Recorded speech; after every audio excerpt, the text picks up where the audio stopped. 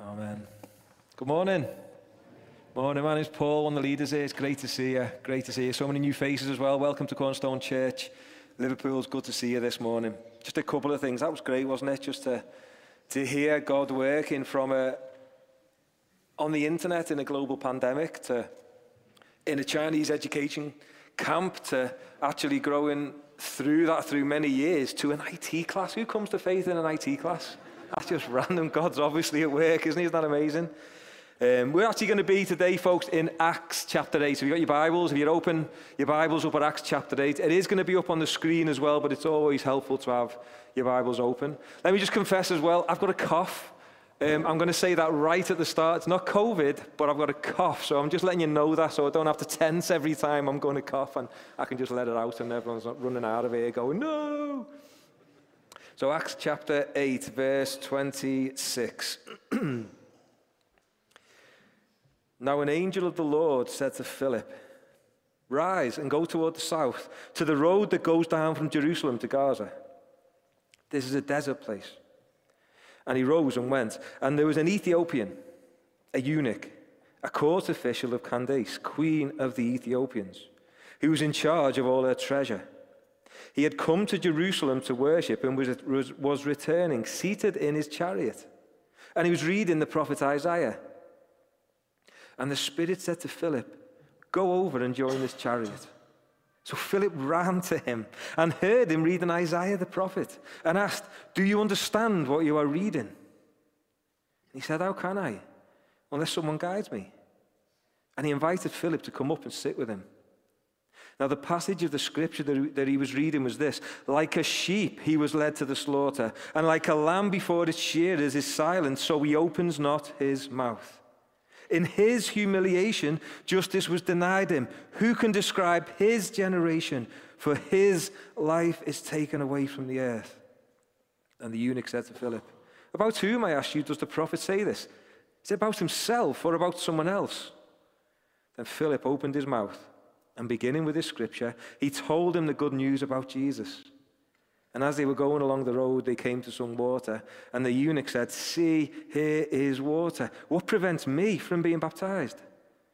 And he commanded the chariot to stop, and they both went down into the water, Philip and the eunuch, and he baptized him. And when they had come up out of the water, the Spirit of the Lord carried Philip away, and the eunuch saw him no more and went on his way rejoicing. But Philip found himself at Azotus, and as he passed through, he preached the gospel to all the towns until he came to Caesarea. Let's pray. Father, I want to thank you so much. Already we have heard so much amazing truth of your work in the lives of your people, of how you call your people through all manner of circumstances, all manner of situations. And the one thing that unites these stories, the one thing that unites all of this is you, your presence, your goodness, your grace, and the Lord Jesus Christ. Lord, you have preached peace to those who are far off and those who are near. And as we hear today, those two realities of those who are near and those who are far off, Father, we pray as people who are once far off that we would hear the peace that is ours in the Lord Jesus Christ. And by your Holy Spirit, Father, that our hearts too would rejoice as we hear from this word. Amen.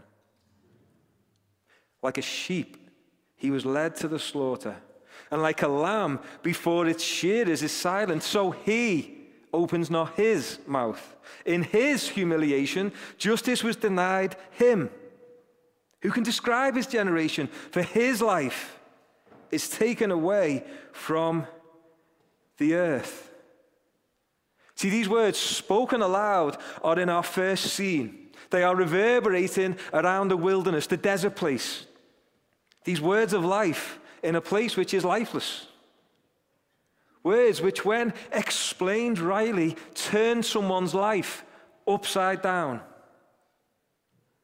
See, as we come to this passage, our scene is set in the wilderness. We're in the desert of the Middle East. It's daytime, so the sun would have been beaten down. There is very little cover. There is very little vegetation. You've got sandy, rolling hills and a dusty, dirty path stretching from Jerusalem to Gaza. And it's here that we meet some of the most intriguing characters in Scripture. The first guy we meet is a guy called Philip.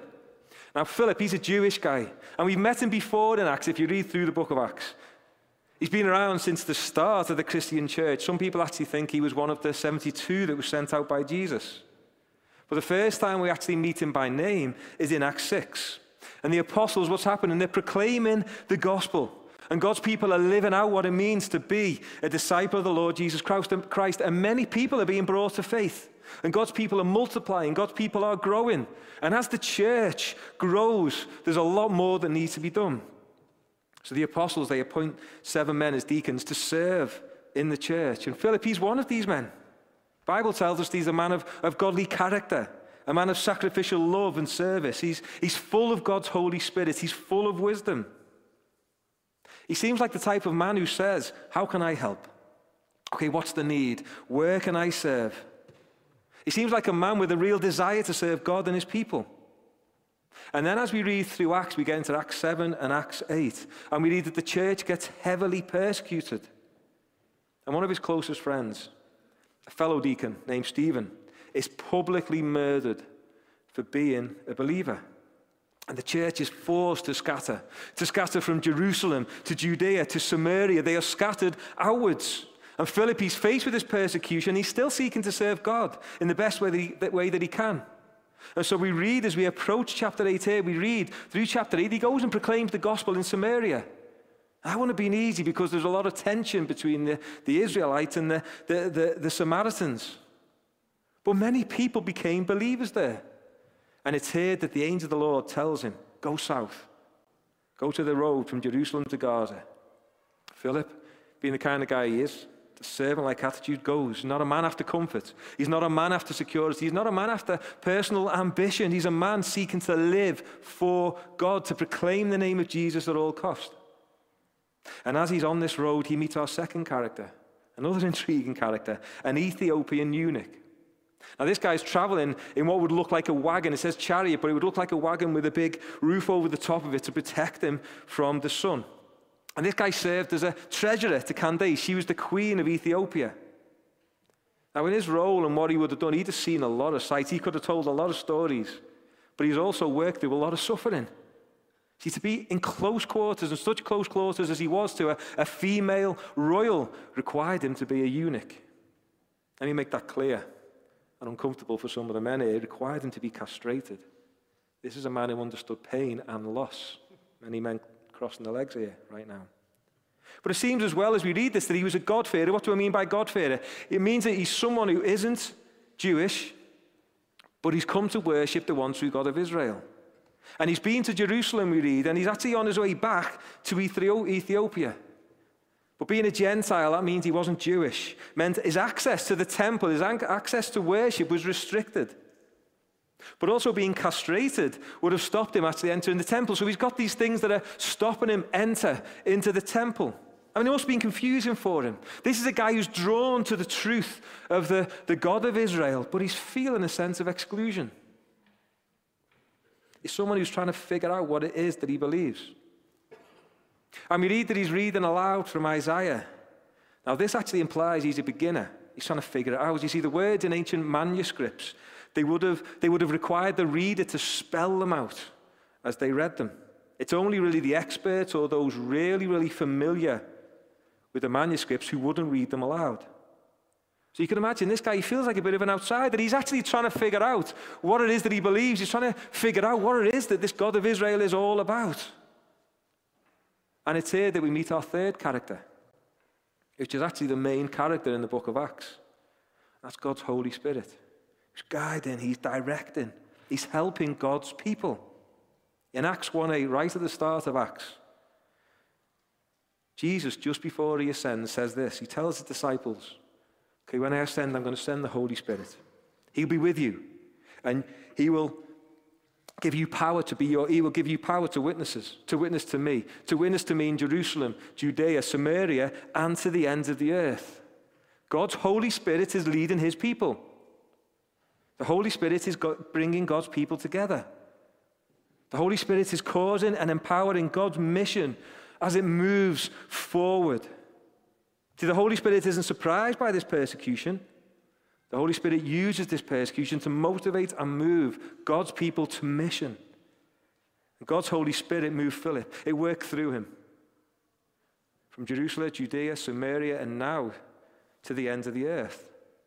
And that's what we see here. God's mission is moving to the ends of the earth. It's moving to all people. You see, the Ethiopian, or in the Old Testament, Ethiopia would have been called Cush. It was as far south as a lot of the Jews would have gone. It would have been the end of the known world for them.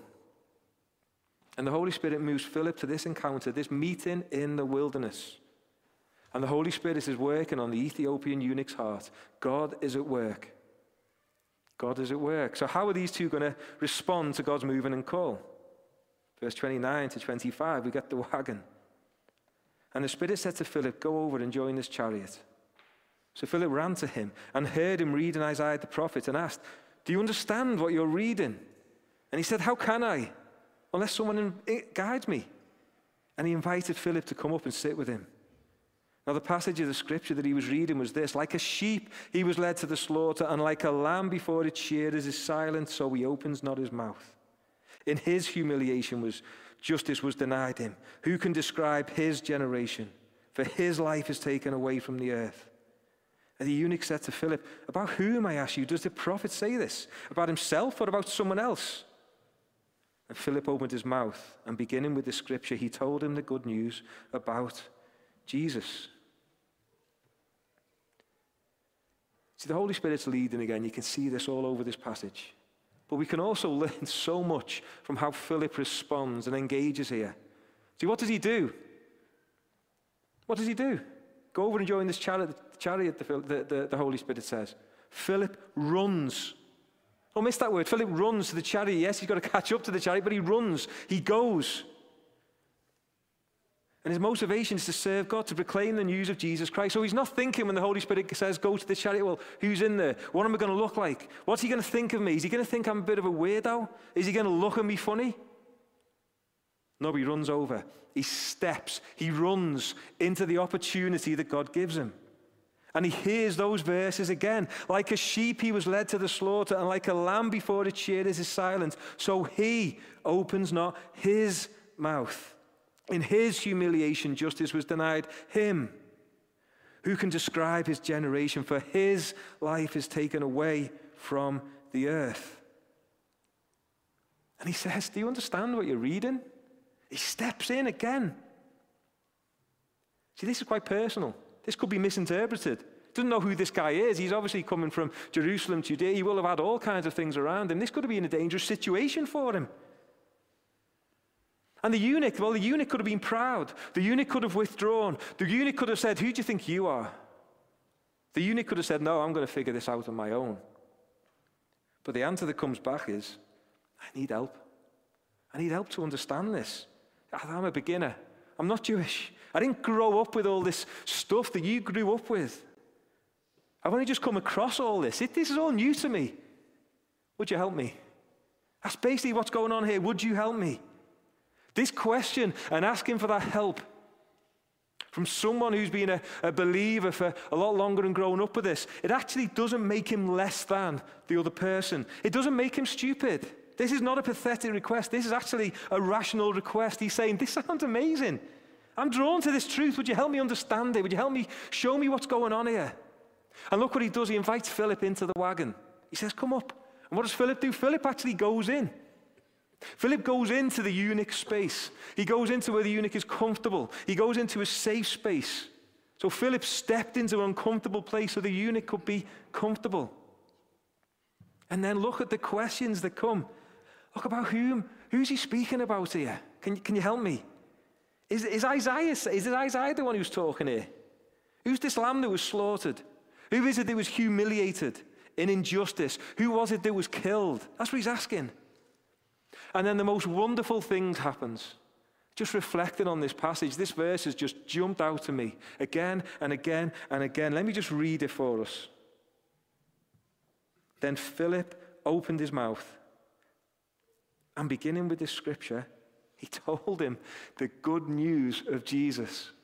He told him the good news of Jesus. I just love that. What's Philip saying? Jesus. It's about Jesus. This is about Jesus.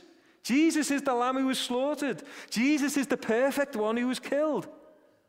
And let me tell you why that's good news, because it doesn't sound like good news, does it? See, what would he have told him? I think he would have told him that God is real.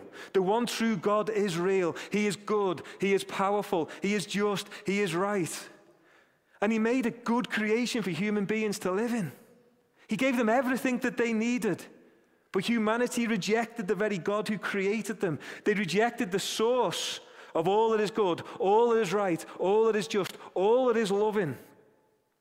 And there is a separation between God and man because of this. Caused by our rejection, caused by our sin. That's what the Bible calls it. And there is a punishment for that sin. There is a consequence for that sin, which is death. But God in his grace and his mercy, he promised to make a way. He promised to release humanity from the slavery to sin that they were under. He promised to make a way back to be in relationship with him again. And you know what he does? He starts with Israel. He brings Israel out of slavery to Egypt, and he does it through the blood of a sacrificed lamb. Can you see what he would do? He would point him to the passages of Scripture that he would show him. He said he promised to send someone. God promised to send a Messiah, a Christ, someone that would free their people, his people, from their slavery to sin. This passage that you read in Isaiah 53, it's all about this Christ figure. It's all about this Christ figure who would come to free humanity from the consequences, the punishment of sin. And it's good news, friend. Why is it good news? Because he's come. He's come. Jesus is the Christ. God the Father sent God the Son to live for us perfectly, to die for us in our place, taking our punishment, taking the consequence of sin, to enter into death itself, to actually go through death. And this Jesus Christ, the Son of God, he burst out of the tomb in newness of life, declaring that sin has been defeated, that death had no hold on him. The enemy of your souls has been defeated. Jesus Christ is alive. You'd be saying, friend, Jesus Christ is alive. You know what that means? You're free. You're forgiven. You too can have life. It's about Jesus. It's about Jesus. It's all about Jesus. He's put all things right. He's making all things new. Jesus is good news, my friend. I wonder if he got even more personal with the Ethiopian eunuch. Maybe even took it down a level or two and said, this is why it's good news for you. You see, you, my friend, were always part of his plans. God has always been planning to bring a people from every tribe, every tongue, every nation. And I don't know where exactly he would have taken to, but my guess would have been Isaiah 56. It'll be up on the screen for you. So just after Isaiah 53, we read this.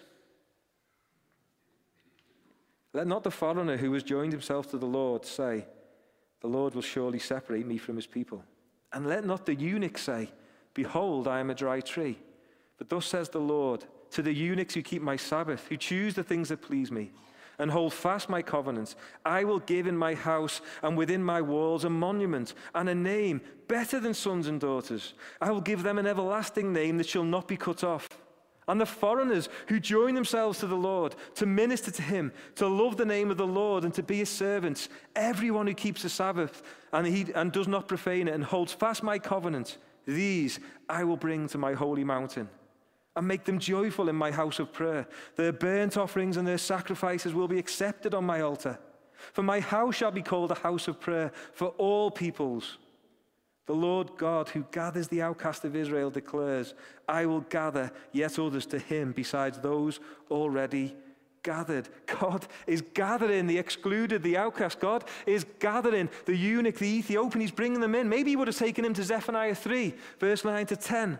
But at that time I will change the speech of the peoples to a pure speech, that all of them may call upon the name of the Lord and serve him with one accord. From beyond the rivers of Cush, that is Ethiopia, my worshippers, the daughters of my dispersed ones, shall bring my offering. Or maybe Psalm 68:31, nobles shall come from Egypt. Cush shall hasten to stretch out her hands to God. And maybe he took him to Acts 1:8, but you will receive power when the Holy Spirit has come upon you, and you will be my witnesses in Jerusalem and in all Judea, Samaria, and to the ends of the earth. Can you see? You're part of this plan, my friend. God sees you. God knows you. God has done what needs doing. He loves you. He invites you in. He really does invite you in, not to a building in Jerusalem, but into the very family of God himself. He invites you into freedom. He invites you into forgiveness. He invites you into a new creation. He invites you into a new purpose. He invites you into a relationship with a Father with a never-ending love. He invites you into blessings eternal. He invites you into blessings eternal in this life and in the life to come. He invites you into the fear of death removed. He invites you into every longing of your heart being fulfilled in the Lord Jesus Christ. It's Jesus. It's Jesus. Jesus is good news, my friend. Jesus is good news, brother. And then the scene moves along in verse 36. And as they were going along the road, they came to some water. And the eunuch said, "See, here is water. What prevents me from being baptized?" And he commanded the chariot to stop. And they both went down into the water, Philip and the eunuch. And he baptized him. And when they came up out of the water, the Spirit of the Lord carried Philip away. And the eunuch saw him no more and went on his way rejoicing. But Philip found himself at Azotus. And as he passed through, he preached the gospel to all the towns until he came to Caesarea. See, as Philip explained the good news of Jesus, it seemed he also explained how we are to respond through baptism. Believers are called to be baptized, to publicly, physically show that we've been united to Christ in death. That's why we go down into the water. And to show that we've been united to Christ in life. That's why we come out of the water. What we are doing is declaring what God has done for us, declaring what God has done in us. We are declaring that we are children of God. And also, God in his majestic power, God in his majestic presence declares, "This is my beloved child. This is my beloved child." The eunuch points and he says, "Okay, there's water. Can I be baptized?" What he's saying is that I believe all you've said about Jesus. I believe that he was the Son of God. I believe that he died for my sins. Philip then stops him dead in his tracks and says, "Whoa, no, slow down. Don't get ahead of yourself. You need to sort your life out first. You need to get clean. You need to stop sinning. You need to be like me. You need to know all the doctrines of what Jesus Christ did on the cross, inside and out. You need to be a lot more mature. You're not good enough yet. Get your life together, then come and speak to us about baptism." He doesn't say that at all, does he? Thank the Lord that he doesn't say that at all, because I wouldn't have been baptized. Probably still not now, to be honest. Because that's not what the Bible says. The Bible says, believe and be baptized. God says, come as you are. We're going to sort that out as we walk together through it. I'm not going to leave you alone. We will walk that together. Me, you, and the family that I put around you. Did you hear the word family repeatedly? The family that I put around you. Only Christ is perfect. Thank the Lord for Christ. This is the beginning of our eternal walk, our life together. And so they go to the water. I love this picture. Jew and Gentile, included and excluded, go down to the water together, and Philip baptizes him. What a picture. What a picture of inclusion. What a picture of unity. What a picture of God's mission. What a picture of God's people. It's beautiful. God then moves Philip on to preach the gospel, to proclaim the good news of Jesus Christ in Caesarea. And the eunuch, what does he do? See, I love this. Don't miss this either, folks. What does the eunuch do? It's the only rational response. He rejoices. And we skip over that. What does he do? He rejoices. The fruit of life with God is rejoicing. It is. We have joy because of Christ. He experienced joy in the depths of his soul in ways that he'd never done before. And we're not sure exactly what else. The Bible doesn't say. It kind of leaves him with joy in his heart. But Irenaeus, one of the early church fathers, writes that this guy became a missionary amongst his people in Ethiopia, which I think rings true. What a picture. What a picture that we have given to us here by God. Praise God. But folks, there's another scene. Let's call this scene 4. Now this scene is a really old church. It's got crumbling walls. Dangerously so if you're too close to them. It's got a massive pipe organ. It's got these curved wooden pews, which are strangely comfortable because of the little arch in the back, to me anyway. There's a slight chill in this autumn air that we've probably feeling more today than we have done for a little while. But the same words are reverberating around the space. Like a sheep, he was led to the slaughter. And like a lamb before its shearers is silent, so he opens not his mouth. In his humiliation, justice was denied him. Who can describe his generation? For his life is taken away from the earth. See, there are characters in this scene. There's me, there's you, and there's God himself. Father, Son, and Holy Spirit are here with us right now, in this place, in this time. How are we going to respond to what we are hearing and what God is doing? See, if you're a believer here today, you call Cornerstone Church your home, I think there's a challenge here to give of ourselves for this mission. And we do that by seeing the joy that we have in the gospel, to be reminded of the gospel. What does he say? What's the phrase? He told him the good news about Jesus. Let me say that again, folks. He told him the good news about Jesus. Has that got lost? Has that got lost, folks?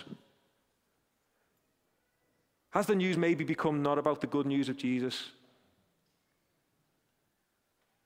Maybe it's time to turn to God and say, give me that joy back, Lord. Help me. Help this to be good news again, because it is good news. And in that, then we ask for help to boldly step forward. See, I read this and I'm like, that's incredible what's happened. That is so amazing what Philip does.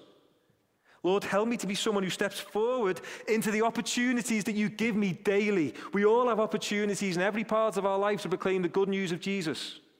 Let's pray that we would take those opportunities and speak the gospel to the people around us. Has the gospel actually become talking about vaccines or COVID or the governments? Is it time to talk and to distill it right down and just talk purely and simply about the good news of the Lord Jesus Christ, because it is the best news that you will ever, ever, ever, ever hear. And folks, if you're a new believer here today, can I encourage you, please step forward. Please don't hide. Please don't hide. Don't think that you can't ask for help. Don't think that there are some questions that you can't ask. This is a safe place for you to work out your faith. A safe place to work out your faith. A safe place to ask your questions. A safe place to ask about life and how to work this out. A safe place to try to understand what's going on here in this really big book that God in his grace has given us. We're all trying to walk through this together. God is infinite and eternal, and by his grace helps us to understand him and his word. But none of us understand it completely. Praise God for that. We come to it daily, and God feeds us daily.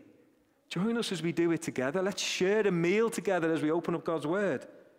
We don't have all the answers. We're not saying that. But what we are saying is let's walk in relationship together with God, because he can help us. And he does help his people as we open his word. Thirdly, if you haven't been baptized, here is water. Here is water. What stops you from being baptized today? In a second, we're going to sing a song. If you do want to be baptized, there's going to be leaders at the front, the church. Just come and speak to us. Come and let us know if you want to be baptized today. Let's have a conversation. Let's pray about it. You don't need to hold back. Fourthly, if you don't believe, is God, by his Spirit, calling you now? Is he calling you now? Is he calling you, as I read about this lamb that was slain, is he calling you to see the wonder and the beauty of that lamb? Is he lifting up your eyes? Is he lifting up the eyes of your heart to see the beauty of Jesus? Is he stirring in your heart right now?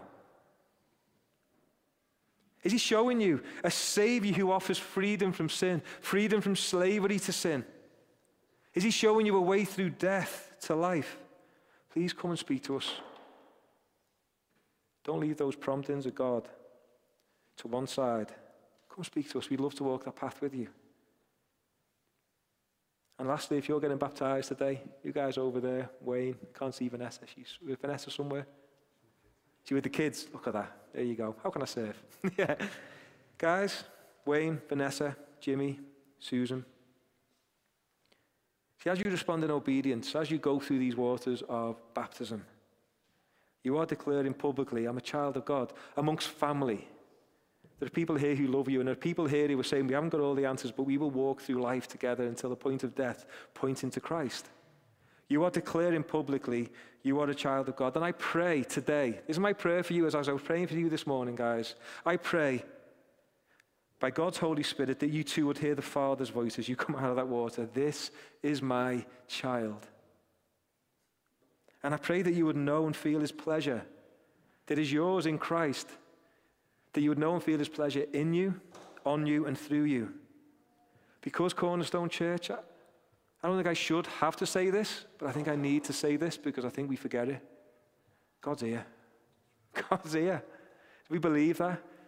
God, the eternal, ever-loving, all-powerful, intimate God is here, right now, right here, in this time, in this place, with us. And do you know what he's doing, folks? As we sing and as we baptize people and as we do the things that he calls us to, do you know what he's doing? He's joining us. He's taking pleasure in what we are doing.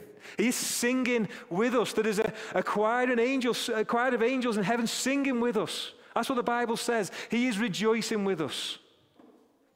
I pray that not just these guys, but all of us would know that joy today as we join in.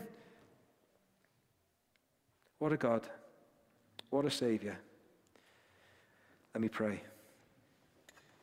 Father, I thank you so much that you are such a wonderful, good God, that we can read these accounts and see and know that you are such a caring, powerful God, that you are over all things, that you love and know your people. Father, I just pray today, help us, as those who believe here, Father, help us to give ourselves to this mission. Help us to feel that joy that we see is there. Help us to experience that joy.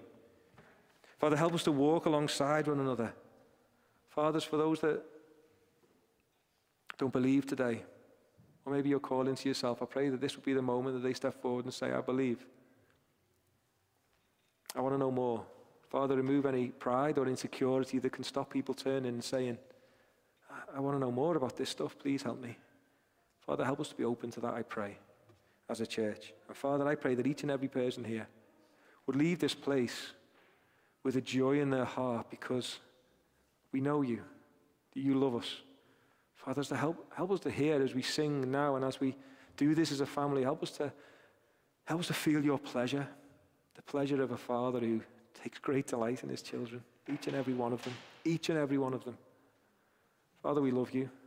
We thank you for the gift of your Holy Spirit. We thank you for the gift of your Son. We thank you for the gift of your presence. Amen.